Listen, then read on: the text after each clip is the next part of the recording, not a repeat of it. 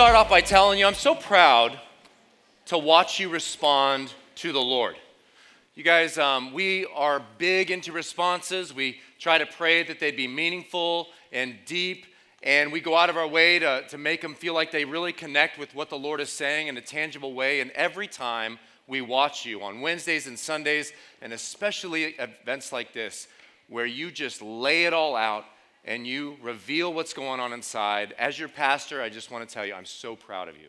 And I am excited for you because what you did last night, laying the foundation, laying the groundwork for what God wants to do today was key to receiving some awesome stuff today. And if you're in this room and you're like, I realized last night there's more, or I realized last night I missed it, or I realized last night I wasn't ready, that's fine. You'll have another opportunity before this morning is over. You guys, I hope you like the journals that we got for you, and I hope you maybe brought them with you or have some paper and pen available. Would you go ahead and grab something to write with or on if you have it? Brooke read a quote to me the other day, and I want to share it with you guys. What's that windy sound? Is that you, Jesus? It may be. Brooke read this quote to me the other day, and I want to share it with you guys. It's kind of the direction we want to go as a student ministry. 3,000 years ago, when alphabetical writing began spreading through the masses of the ancient Near East, written words were far more than idle marks meant simply to be read. Words were repositories of power, physical vessels that gave material reality to one's innermost thoughts and even the soul itself. You guys, we want to be a student ministry that produces disciples, and disciples are people who read God's word, who write God's word, and who think about it, what it says. So as God is speaking to you today, through the sermon, through the scripture, through the worship, through whatever, write it down and think about, what is this saying to me?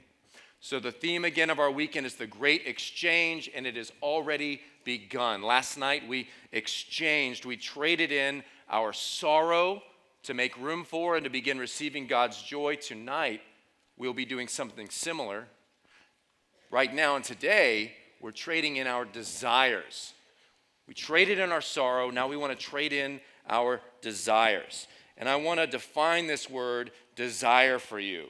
It is a longing or a craving as for something that brings satisfaction or enjoyment. A longing or craving as for something that brings satisfaction or enjoyment. What are some things that people desire in this life? It could be you or somebody you know, but what are things that people desire? What do you got? I heard something over here. Marriage. People desire marriage. What else? Money all day. What else? Food, big time. I had Taco Bell last night. I was so desiring of it, and then I was super regretful. Chocolate, specific kind of food. Absolutely, love me some good chocolate. Not the dark, bitter kind, but the sweet kind with like the crunchy things inside. What else? Something from the cheap seats upstairs. What do we desire? Cars, love, I like that. All kinds of stuff. All kinds of stuff. Well, you guys, we get it. You have something to say. I want you to be thinking about that word, and I want you to think about what it means for you this morning. What do you desire? What do you want? What do you need? Be thinking about that. And it could be, man, I want and I need this, but I know it's not good for me. That's fine. Own that. Acknowledge that. Or I want this and I need this and I know it's so good for me, but it's beyond me. Great. Good. Think about that and acknowledge that. But the word for the day is desire. And we're going to address that before we leave here this morning. Will you pray with me? Jesus, we again invite you to come and own this space, own this place, own our hearts and minds. We open our ears. We want to hear from you. We open our eyes. We want to see you today. Would you come and speak words of life and truth and encouragement and love to each and every one of us? We don't want to walk out of here the same that we came in. We want you to transform us. We're inviting you to change the way that we think. And as we change the way that we think about who you are and who you created us to be, it's going to change the way that we feel, and that's going to change the way that we act, and we're going to be, before we know it, in the blink of an eye, in revival. We want that. We need that. We don't even know exactly what it looks like, but it sounds awesome, and you've promised it, and we want to receive it. So we say to you with our hearts right now, come, Holy Spirit, and do what only you can do. In Jesus' name, amen. All right, you guys, so God, his desire for us, based on that passage that I feel like he gave to me for all of us for 2018, is that he desires to give us rescue, refreshment, and revival. Last night, we began to receive rescue by admitting, I got a problem, and I see this is what God is offering as a solution. Admitting we have a problem, and then acknowledging and embracing and applying the solution. We've already done a lot of the heavy lifting. And I can tell you guys are feeling good this morning as a result. I can feel the lightness in the air. I can see that you guys just seem to have gotten out from underneath some burdens, and I'm already hearing stories, and I'm already hearing testimonies about how you feel the freedom that this weekend and Jesus is offering you, and I love that. And as a result, like I'm looking out at your beautiful shiny faces, and it's like I'm looking at a whole room of brand new people that are just ready to rock and roll. But God wants to give us more. He doesn't want us to stop there because he loves us, he knows what's best for us, and he understands the danger that we're in. When God removed our sin last night, it was like cutting off a dead branch on a beautiful oak tree. Just picture a big, beautiful tree, and there's just this one funky branch with like rot and pests, and like God just cut that sucker right off, right to the bone of the tree. Now, the thing about stumps, the thing about branches being cut off is if you don't take care of it, if you don't tend to it, that rotten branch, it can grow something right back in its place. There's not supposed to be that branch, that sin on your life anymore, and if you don't take care of it, if you don't tend to it, it can grow back just like that. Now, if you want to be completely free, you need to go to the root of the problem. We're asking God, before we go out and serve today, before we go and represent Jesus to others today, we're asking him, what is the root of my sin? What is the root of my sorrow? What is the source? What is the driver behind what I laid down last night? Cindy, throw out my second picture.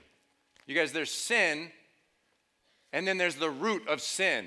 If the sin was a nasty branch on the top of this tree, or the tree itself in our life of just like all these things that have grown up in us as we have been pursuing addiction or pornography or lying or compulsive eating or whatever, we may have cut off and removed the tree part and are ready for newness, but there's all these roots of what led to that desire and us pursuing it in the wrong way in the first place.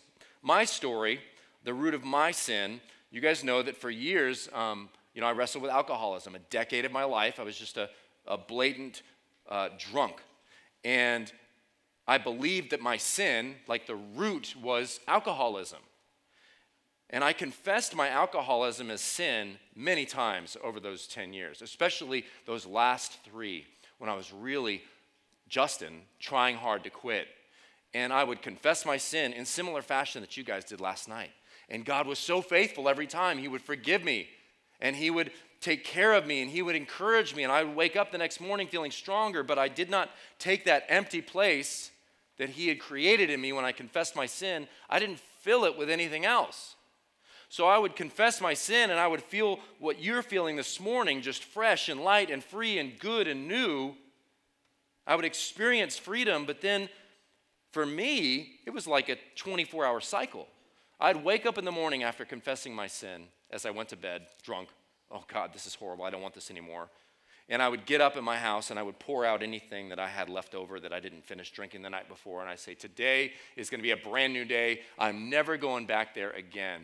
But you guys, by 5 o'clock when the sun was going down, like on autopilot, I would just find myself drifting right back to the store and buying a six-pack, or just on autopilot walking into a bar to meet my friends, and I would just be drinking all over again. And you know how that feels when you're like, I know this isn't good for me. I know I don't want this anymore, and I just do it anyway, and I can't stop. And I started to think, as I'm sure many of you do, what is wrong with me?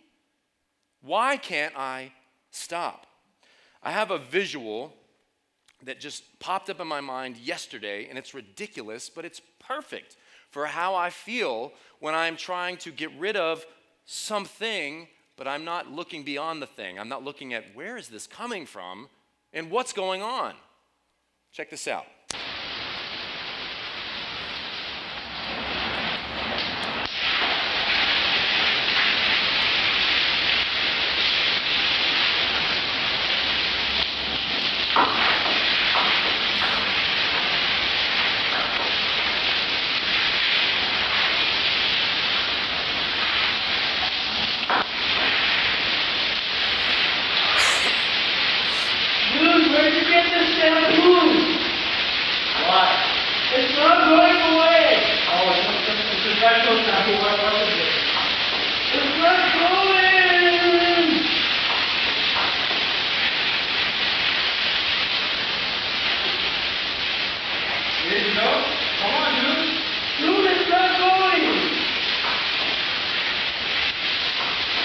Come on, we have to go. It's not moving! Oh my Lord! Come on. It's not moving! I swear it's not coming off! Come help me! It's not moving! You know what? Oh my God! No! Oh my God. Hey, right, dude, that's relax. enough. And that, my friends, is why we don't do pranks at church. You guys, it is hard not to watch that and just laugh at that poor kid, but I want to tell you this morning that kid, that's you and that's me. That kid is you and me, just blinded by our sin, enraged by our circumstances, just freaking out about what's right in front of us because we never stop and ask, where is this coming from, right? All that kid had to do was just start doing this, and realize there is somebody messing with me, there is somebody poking me, there is a source to my misery. We laid down our sin last night, we confessed it, and God did what he does, but he wants to do more. He wants to take us to the root of the issue and yank that sucker out so that when you go home at the end of this weekend, you truly do not have to be afraid. You truly experience freedom. So, I did not begin to experience that true freedom until I stopped and I looked around at my circumstances in the midst of my alcoholism, in the midst of my 2 or 3 years of trying to quit with all the power and might and will that I had and failing day after day and after day, compounding my guilt and my shame. And I finally just said, all right, God, look, why? Why do I drink? I remember talking to him about this. And there were a couple reasons why I pursued my particular sin. Mine was drinking, yours is whatever. But I just said, why am I doing this? Why do I drink? And some of the reasons were boredom. There's not a lot to do around here. And so you drink. And that's true. And that may be true for some of you. But just give it a shot. There's nothing else going on. Netflix is out, so I'll try some vodka. Like, it's that simple. Boredom is a big reason why we try things out. I was self-medicating. I remember the first time that I went out and got drunk, and it was pretty much in rebellion against my parents. I was angry at them, and I was like, I'm just going to go out with my friends and do whatever I want. So rebellion was part of it, and self-medicating because I was so unhappy at home. But when I really got serious about that question, after those two things, I realized, I'm drinking regularly. I'm drinking all the time because that's what all my friends do. That's how I connect with my community. That's what we do.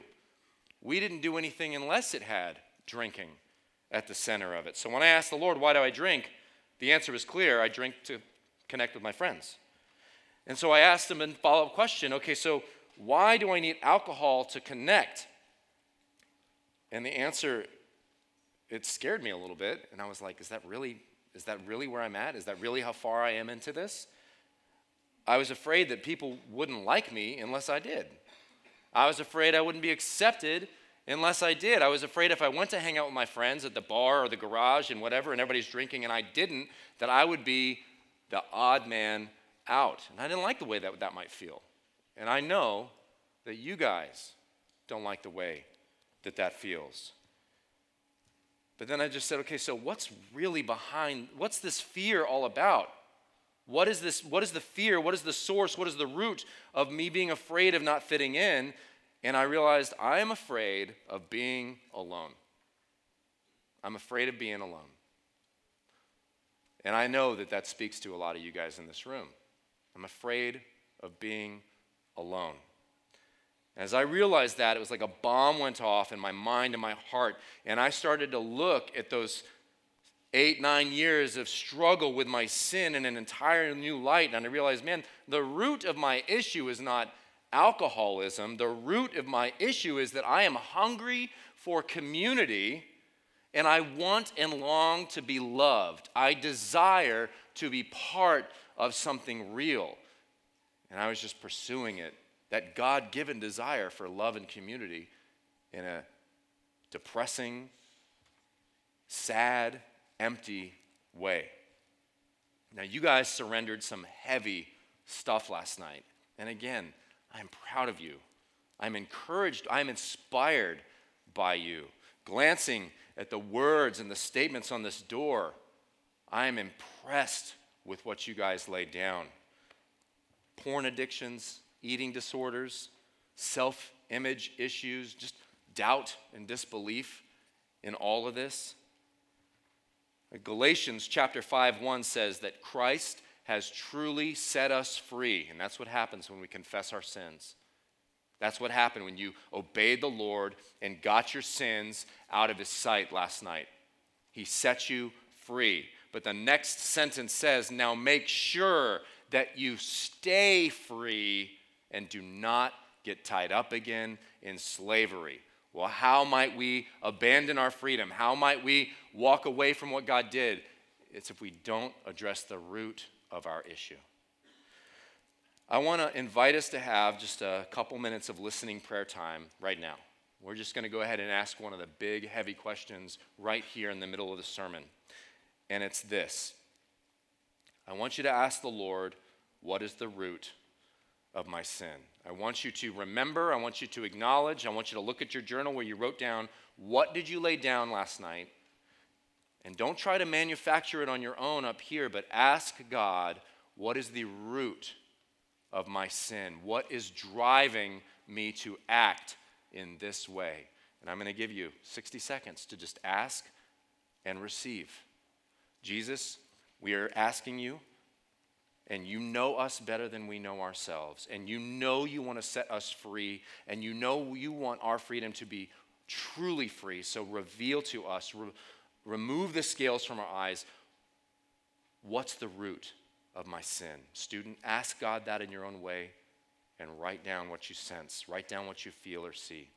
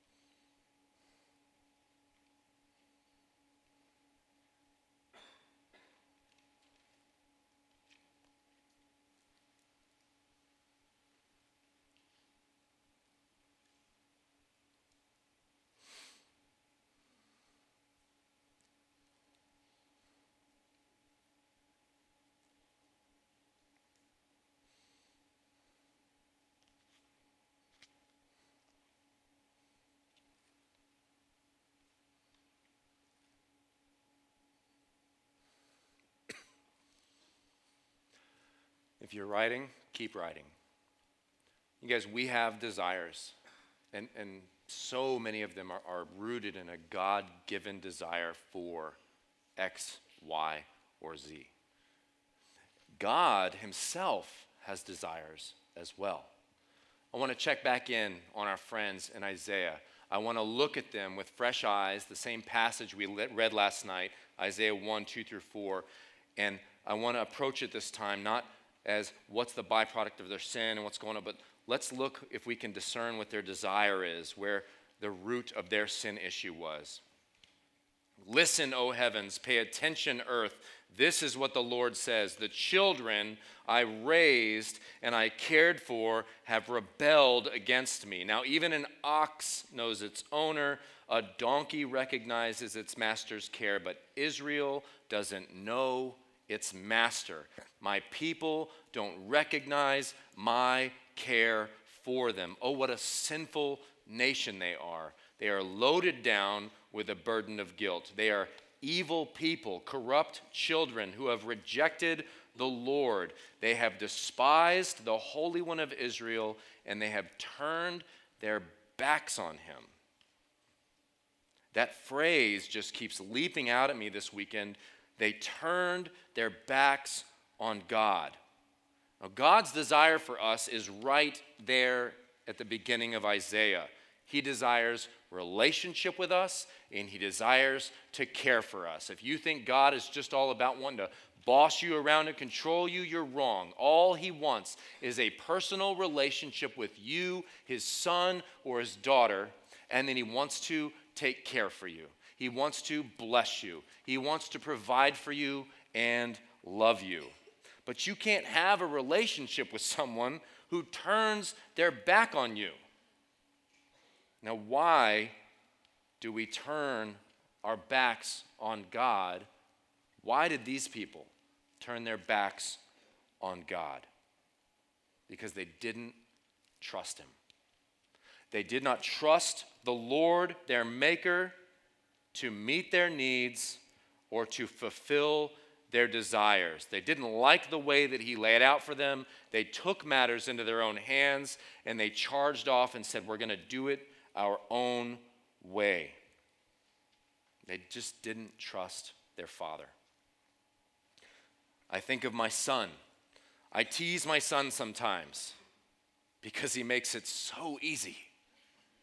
But I will tease Wyatt, and I will offer him something, and I'll hide it behind my back. And when I do that, he will turn his back on me. And then he will not look at me for nothing. And he just runs to mama. And I'm like, I brought this on myself. But God never does that to us. He never dangles anything. He never makes promises that he doesn't keep. But we still turn our backs on him. And so he does what I have to do, and he waits. Because the harder I try to get Wyatt to turn back around, he just goes rigid. And he's like, I don't wanna. And so I'm forced to wait. And you guys, God is waiting today for you to bring him your desire, to fulfill the freedom that he started in you last night. If you still don't know the root of your sin that we just prayed about a second ago, this may be it. I challenge everyone in this room right this second to just consider, just to pray to the Lord, do I fully trust you, God? Do I trust you with my future? Do I trust you to find me the right husband or wife, to lead me to the right school, to bring the answer during that test when I'm freaking out? Do I trust you that when you say to go to the person that's offended me, that you'll give me the right words to say? Do I trust you that when you say don't have sex before marriage, that it's not you holding out on me, but it's for my good? Do you trust God? Do you trust his way? The good news in all of this is that if you don't fully trust God, and you guys, it's a relationship, it's always growing, it's always increasing, which means we all have room to increase our trust in him. If you don't fully trust him, it may simply be because you've never really given him a chance, and you've never really tried his way of doing things. But again, that's the good news. You guys were already there. We've already started. I know every single one of you that came up here and wrote last night. I know every single one of you that opened up and shared with your group last night. You know it was good. You know it was right. You know you're better for it. That's God's way. It's trustworthy. It's for your best. And there's more to come. And it's just going to require a little more obedience and faith. Isaiah 1:16 was God's way for us last night. Wash yourselves and be clean. Get your sins out of my sight. And you've done it. You did that. And today, for the rest of the day, it's just about the next step, the next verse, the next faithful trust. Get your sins out of my sight. Done. Now, learn to do good. Seek justice. Help the oppressed. Defend the cause of orphans and fight for the rights of widows. God says, get your sins out of my sight. And then he doesn't say, take a year off and get right. He doesn't say, now go and sit on the bench because you were naughty. He says, now get right back out there in the game and just do it. Just do what you should have been doing all along. You can start right now. Just learn to do good. How? By doing it. Seek justice. Help others. Look for people that are hurting and in need and just get close to them and say, I'm here. How can I help? Now, what does serving others have to do with getting right with God? How does me taking care of one of you help me? Well, we know the foundational passage says that it is better to give than to receive, so we got that going for us. But I look at it this way: if sin separates us, if rebellion separates us, if turning our back on the Lord in any area of our life has separated us from God or from each other, then just turning back around and putting God front and center and putting his way right here, that's what brings us back together. I feel like I'm just going to go off book for a second and just press in a little bit, but you guys, think of your life, think of your sin, think of your desire. Think about, you have to know. You have the Word, and you have the Holy Spirit in you. You have to know where it is in your life that you know God is saying, this is not my best for you, and you're like, I'm going to do it anyway. This is my best for you. Well, I'm never going to do that. Bring that to mind. That's your rebellion. That's mine. God, my first ever visit to Woods Edge, out at the old theater at Montgomery College, and I am as far back in the corner as I can be. There's no lights, nobody can see me, and I'm just kind of there, and there's Pastor Jeff like way down in the front, and I have no idea what he was talking about, but the Holy Spirit was using him to convict me. Justin, I have better things for you in this life than getting drunk and spending all your money on alcohol. And I knew in that very moment, I have to surrender. I have to give up alcohol. I have to discover the root of why have I gone so far away from who I am that I can't even identify who I am unless I'm at a club drunk. I knew from the minute he spoke to me where I was in rebellion. Student, you do too. I encourage you to grab hold of that this morning. Not just the behavior, but what's at the root. What's the thing inside of you that's saying, I don't trust you, I don't want you. Don't be afraid of that. Grab it. Let's deal with it. Let's give it away. Do you know that the word Israel that God chose to call us means to wrestle with God? He delights in saying, you're my wrestling partner. Like, I love to mix it up with you. I love to grapple with you. I love that you have free will and independence and you want to be like, I don't like it. And he's like, all right, good, let's talk about it. It is okay that you are struggling.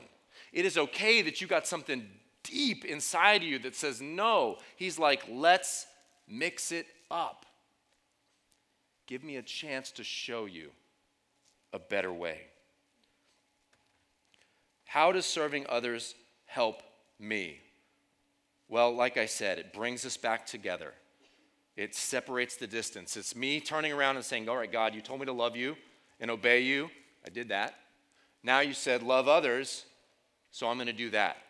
And here's what he says about when you serve others, when you face him.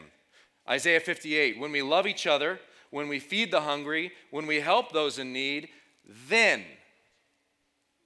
When we love each other, when we feed the hungry, when we help those in need, then our light will shine out from the darkness, and the darkness around us will become as bright as noon. And the Lord will guide us continually, giving us water when we are dry, restoring our strength, and we will be like a well-watered garden, like an ever-flowing spring. Do you know what God just said to you and to me? When we help others, when we put others first, that's when the real healing begins. Because all of a sudden, it's not just, I want to be right, God help me, but you know what, God, I'm going to obey you to the next step and go and start loving others, even though I can't even see what's coming. And he said, good, now I'm not only going to free you from your sin, but I'm going to deal with the root. There is a reason that Freedom Weekend is not us going to Splash Town, which would be horrible today, in the afternoon, but instead to go and serve others, because this is vital to the full freedom that God is offering. You are not going to go and just serve others so that they can receive. God is going to give to you. God is going to heal you as you serve others. I don't care if you're raking today, sorting clothes at Threads, out at Five Oaks, at the nursing home. You are making a conscious decision to turn and to face Jesus and say, I'm going to try it your way today. And he's like, I've been waiting. You don't even know what I have in store for you.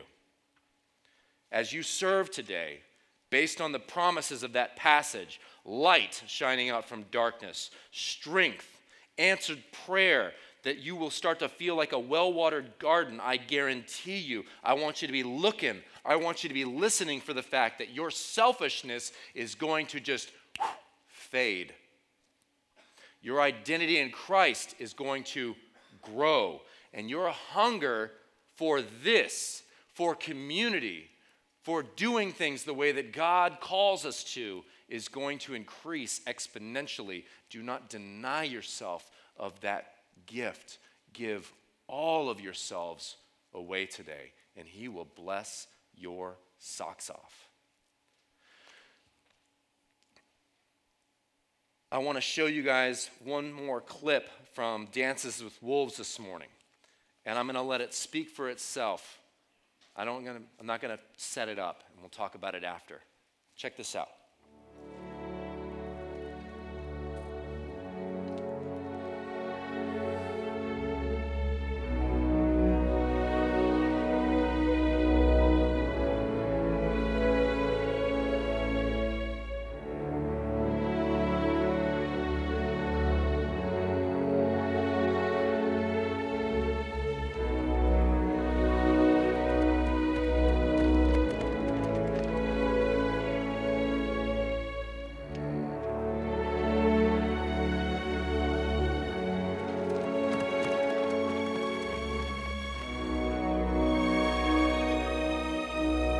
It seems every day ends with a miracle here.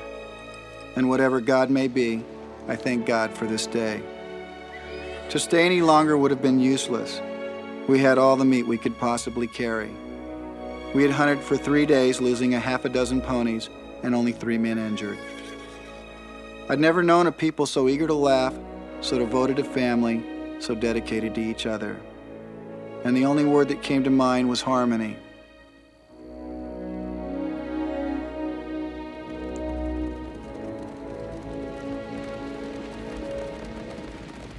Many times I felt alone, but until this afternoon, I'd never felt completely lonely. Clip. And I love this movie, and I encourage you to watch it after this weekend. Watch it on MLK Day on Monday if you've never seen it. There's so many things in there that I could talk about. I could talk about the fact that his statement of, I don't really know what God is, but I'm thankful. Like, he doesn't know who God is, but he recognized that this weekend that he just spent with his new friends was the richest time he'd ever experienced. He just realized that spending time with people devoted to loving each other was the best possible way he could spend any day of his life. This guy we saw last night was ready to give up everything, ready to just throw in the towel, ready to commit suicide. This guy was longing for death.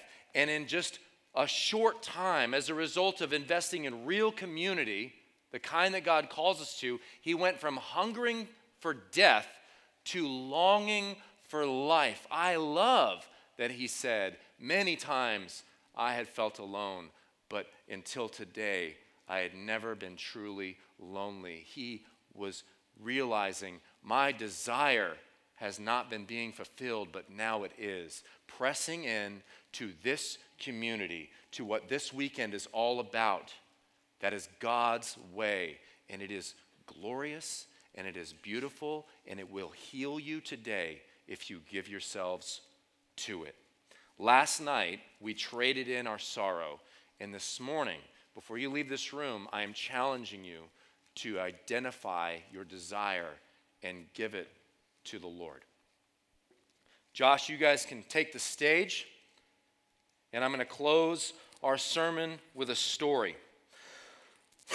Several years ago, we needed to raise money, and I don't know if it was the ministry team's building or something else, but we needed to build some extra facilities. And so we're praying and we're talking about what kind of building campaign do we want to do to raise money. And I actually was really impressed by a story in the Old Testament of this king who realized we need to build some stuff for the temple. And he said, let's just put out some treasure chests at church, at the temple, and as people come, we'll invite them to just give what they can. Not come and write a check or give some shekels, but just bring whatever you've got. And so we called it the treasure tithe.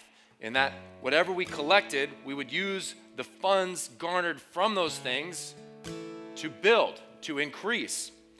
And people did bring cash, and people brought checks, and people signed over stocks and bonds. I think a couple people willed their house to the church, which is just amazing and beautiful, and I can't even understand that. People gave us boats, and we were like, we didn't really want those, but we took them. Cars, etc.